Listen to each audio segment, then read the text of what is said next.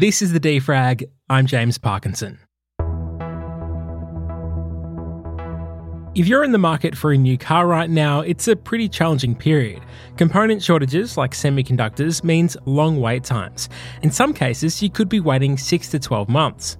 The situation is even worse for many electric cars. Well, you may be keen on an EV and want to do your bit for the environment. According to a new study from Transport Energy Emission Research, where you live plays a big role in how climate-friendly an electric car actually is. In Australia, electric vehicle sales have tripled in just the last 2 years, but the nation still trails behind other countries. It still only makes up around 2% of the total new vehicle sales across the nation. There are some states that are doing better, but overall, Australia has a lot to catch up, especially compared to European countries, as well as some of the Southeast Asian countries as well, where uptake has been much larger.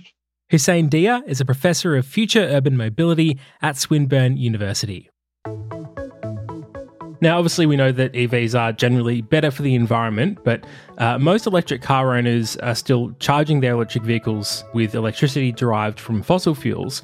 What does the research tell us about the amount of emissions that come from EVs compared to vehicles entirely powered by fossil fuels?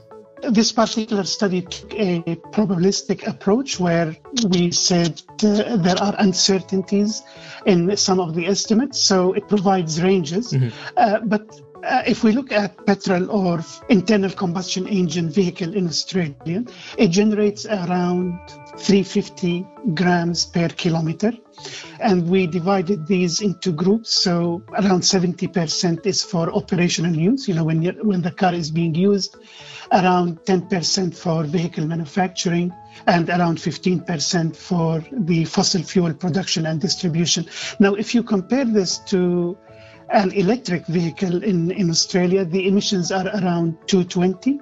They could go up to 255 depending on conditions.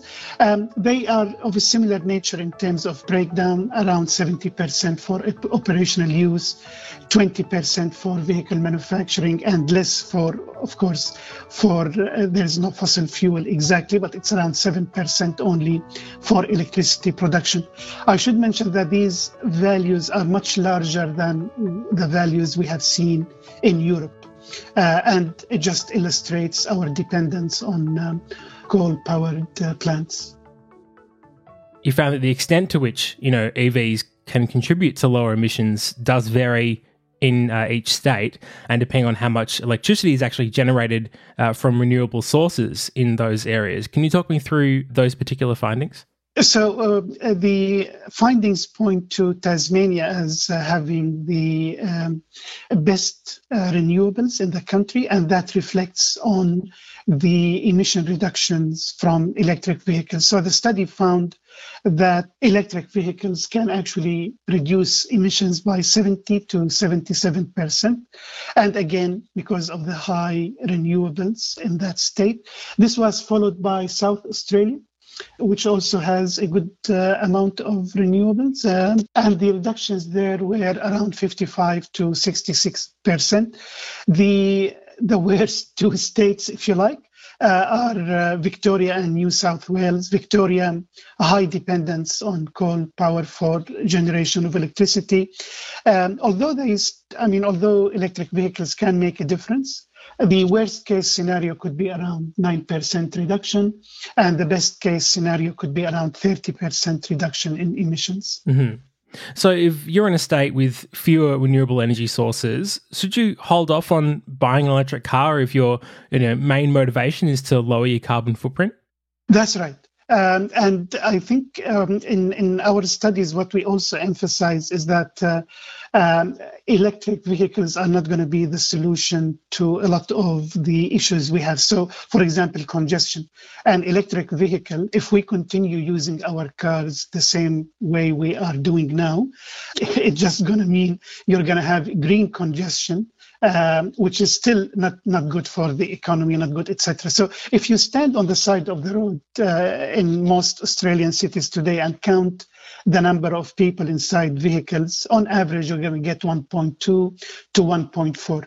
So what we also need, we need to have these behavioral change policies where we encourage more sharing of resources, and also to encourage people to use public transport. There are some new concerns as well about the safety with electric vehicles, for example, because they're much heavier.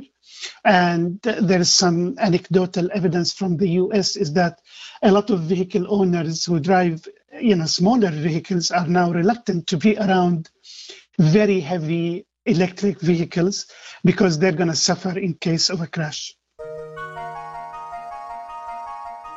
Coming up, how the take-up of electric vehicles impacts emission reduction targets in the fight against climate change. That's next, after this short break.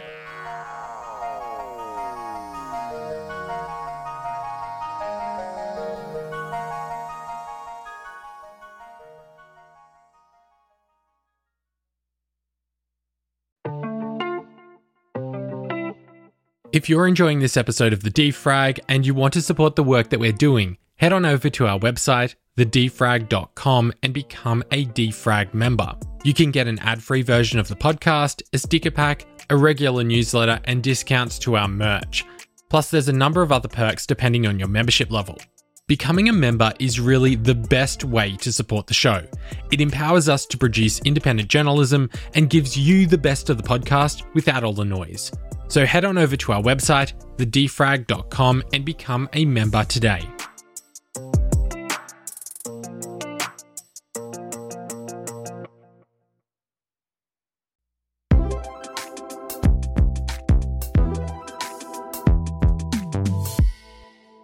The Australian government has set a target to reach net zero emissions by 2050. So how significant is the adoption of electric vehicles in achieving this goal? So at the moment, emissions from the transport sector account for around 17% of our total national emissions. And interestingly, around 50% of those emissions come from private vehicles. Those ones I mentioned where you have only 1 or 1.2 people inside the vehicle. So if we are serious about meeting our 2030, 2040, 2050 emission reduction targets, transport is a good place to start. And as we have shown in this study, electrification in particular, whether it's electrification of the grid or electrification of the transport sector, will go a long way to actually achieving this. EVs are still quite expensive to purchase in countries like Australia, which has obviously impacted the take-up of EVs so far. How does pricing impact on our ability to reduce emissions? Big impact. In Australia, we don't have a large variety as well of vehicles. Most of what we have is quite expensive. A lot of the EV manufacturers around the world, they don't see the Australian market as conducive because of the lack of emission standards, if you like, so they go elsewhere. This has been even exacerbated in the last few weeks because of the Ukraine crisis, because there is also shortage of supply in neon and nickel and some of the ingredients that go into making the batteries and the chips that are needed for electric vehicles. The other day I was reading, I think if you want to buy a Tesla in Australia, today there is a 6 months waiting list. One of the companies, Kia, I think, introduced or gauged expressions of interest from consumers around one of its EVs. They received around 20,000 expressions of interest, but they announced that they can only supply 5,000 vehicles in 2022. So the demand is there. People want to do the right thing, but the supply is not there. The switch to EVs will require countries to generate a lot more electricity. If we switch to EVs but don't upgrade our energy infrastructure, will we see a decrease in the carbon footprint? Not necessarily. That's a good point. They would need to be balanced and to see the outcomes, but I think they go hand in hand. I'm sure a lot of your listeners, yourself and others, would be skeptical if we continue to charge our vehicles knowing that the cord goes all the way back to a coal station. So they need to go hand in hand. Yeah. Your research is focused on Australia, but would you expect to see similar outcomes for other countries? So Europe is doing much better because of their reliance on renewables.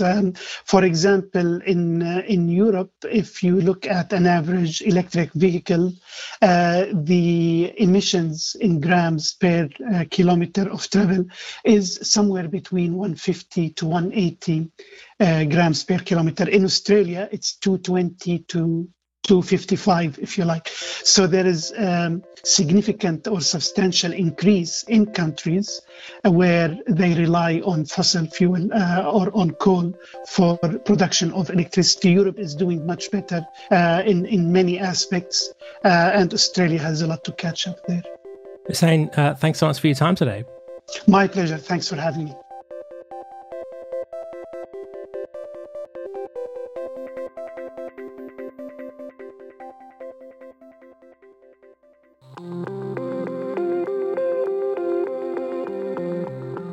Also making news today.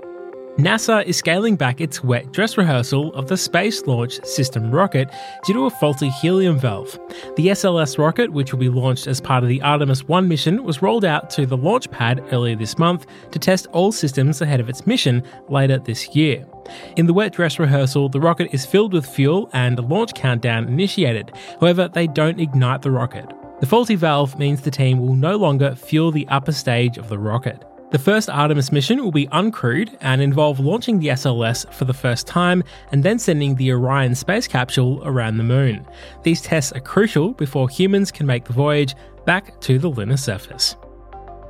Epic Games has announced a $2 billion funding round with Sony and Kirkby, the parent company of LEGO, kicking in $1 billion each.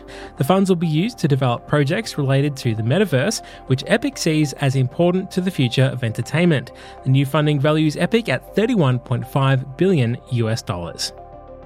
And Netflix is introducing a new double thumbs up button. While Netflix currently has a thumbs up and thumbs down to indicate whether you like or dislike a film or series, the company felt it didn't go far enough. Netflix is hoping the new button will lead to better recommendations for users. A double thumbs up will tell the algorithm that you don't just like a show, but that you really love it and want to see a lot more similar content.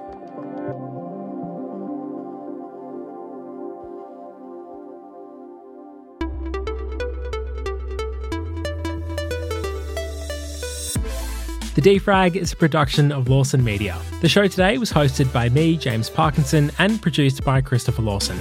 If you're enjoying the show, then please share it with a friend. It's the best way to help us grow the Defrag community. That's all the news for today. We'll be back with more tomorrow.